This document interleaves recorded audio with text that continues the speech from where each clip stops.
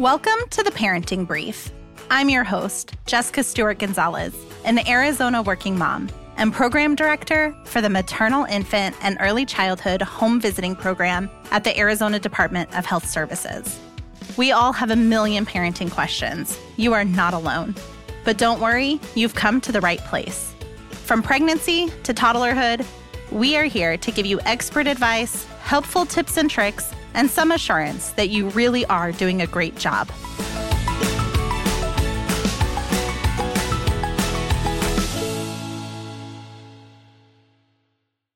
Thank you for joining us for this episode of the Parenting Brief.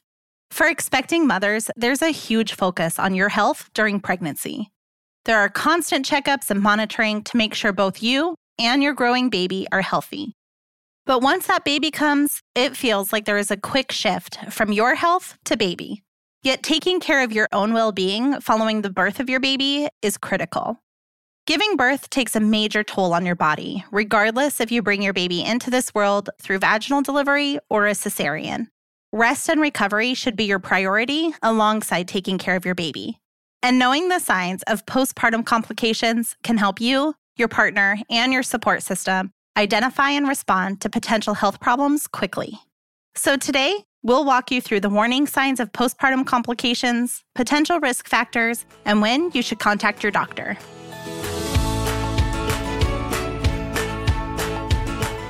To help us understand postpartum warning signs and what new moms and their support people should be on the lookout for, I'm joined today by Heidi Christensen.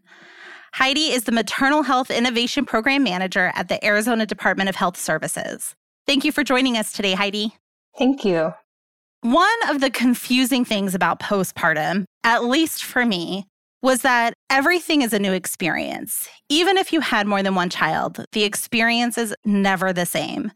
So it was really hard to determine what was considered normal and what I should be worried about because nothing actually felt normal. So it was really hard to be like, oh yeah, this is totally normal, or oh my gosh, I should ask my doctor about this. So when talking about postpartum warning signs, what does that really mean? And what time period after giving birth does this specifically relate to? So when we're talking about postpartum period, we're really referring to the time post-birth up to 1 year, although some of the symptoms may start just prior to giving birth also.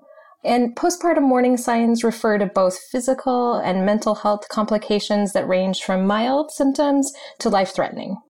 And you had said that they could even start before birth. How far prior to birth do some of those warning signs start?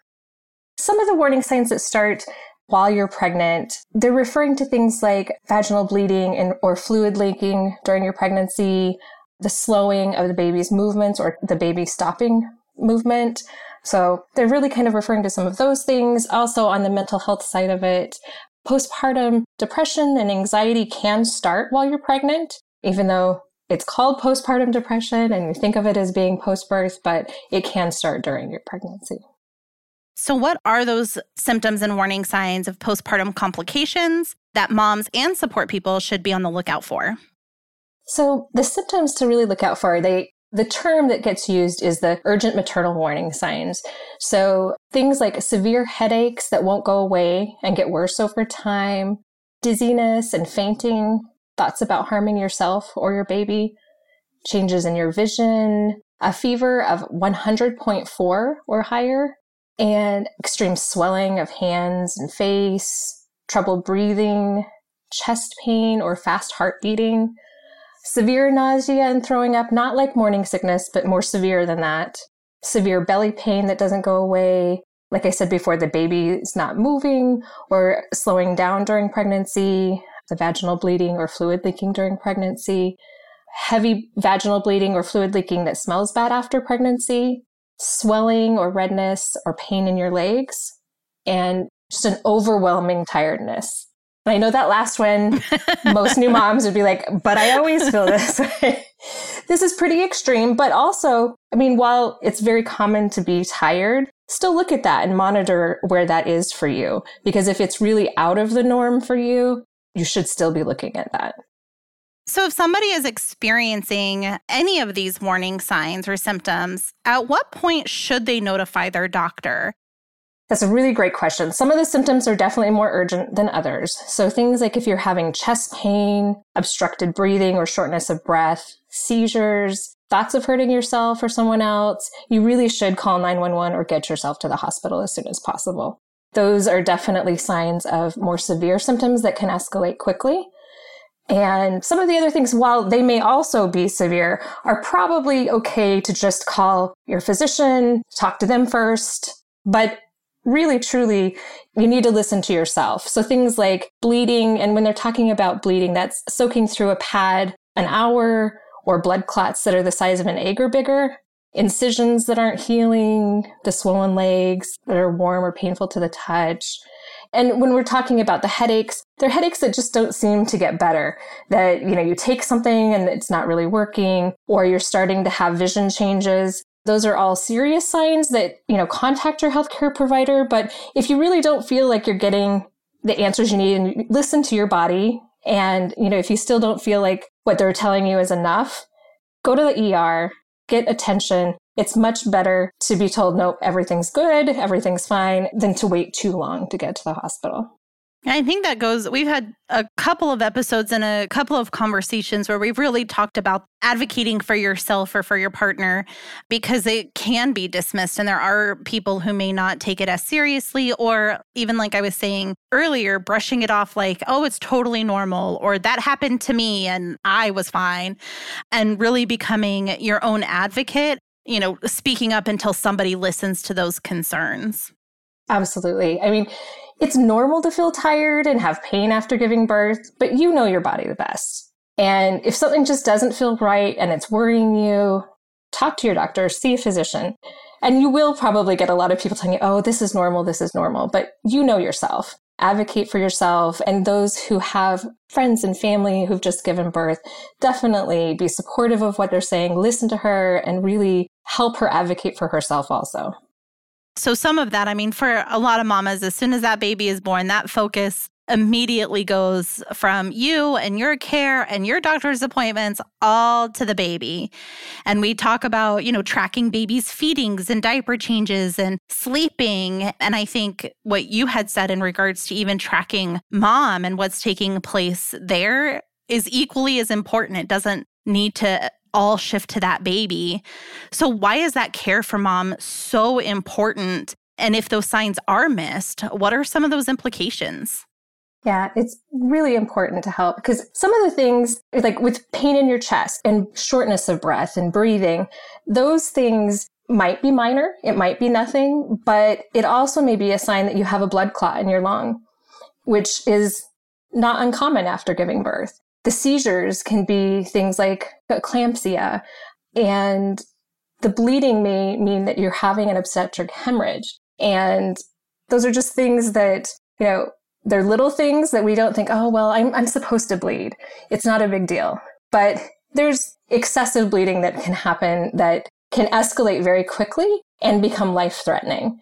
And if you don't get the medical attention you need quickly enough, it can possibly mean losing your life. Maternal deaths happen far too often, and there's so many things we can do to prevent them. We just need to get care quicker. Are there other specific risk factors that could play a role in these postpartum warning signs that increase that risk for moms? Or is really that risk the same for all moms who've just given birth? Well, any mom can have these symptoms, even if they are healthy and have no other complications prior to birth. You can still have complications. However, if you have a chronic condition, that does absolutely increase the likelihood that you may have complications after birth. So if you have issues with high blood pressure or diabetes, other heart conditions, those are really good things to be looking at and making sure that your healthcare provider knows of your pre-existing conditions. And before you get pregnant, if you can really be able to manage those chronic conditions, your pregnancy will be healthier and your postpartum period will be much healthier too. It doesn't mean you can do all the perfect things and still have complications, but your risk does go up if you have pre-existing conditions. So where can someone go for more information on postpartum warning signs? One of the best places, the CDC just put out the Hear Her campaign. To access their campaign, it is cdc.gov/hearher. And they have resources for moms, their support systems, communities, physicians. So, there's a little piece for everybody. It's really wonderful. You can also access adhs.gov. And the maternal health page has resources, including the post-birth warning signs handout called Save Your Life that AWHONN, a nursing organization, puts out.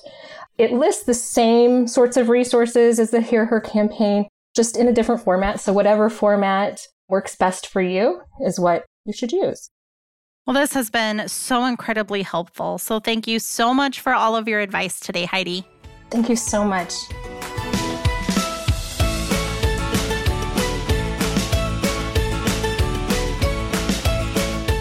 For helpful links and resources, check out the show notes for this episode.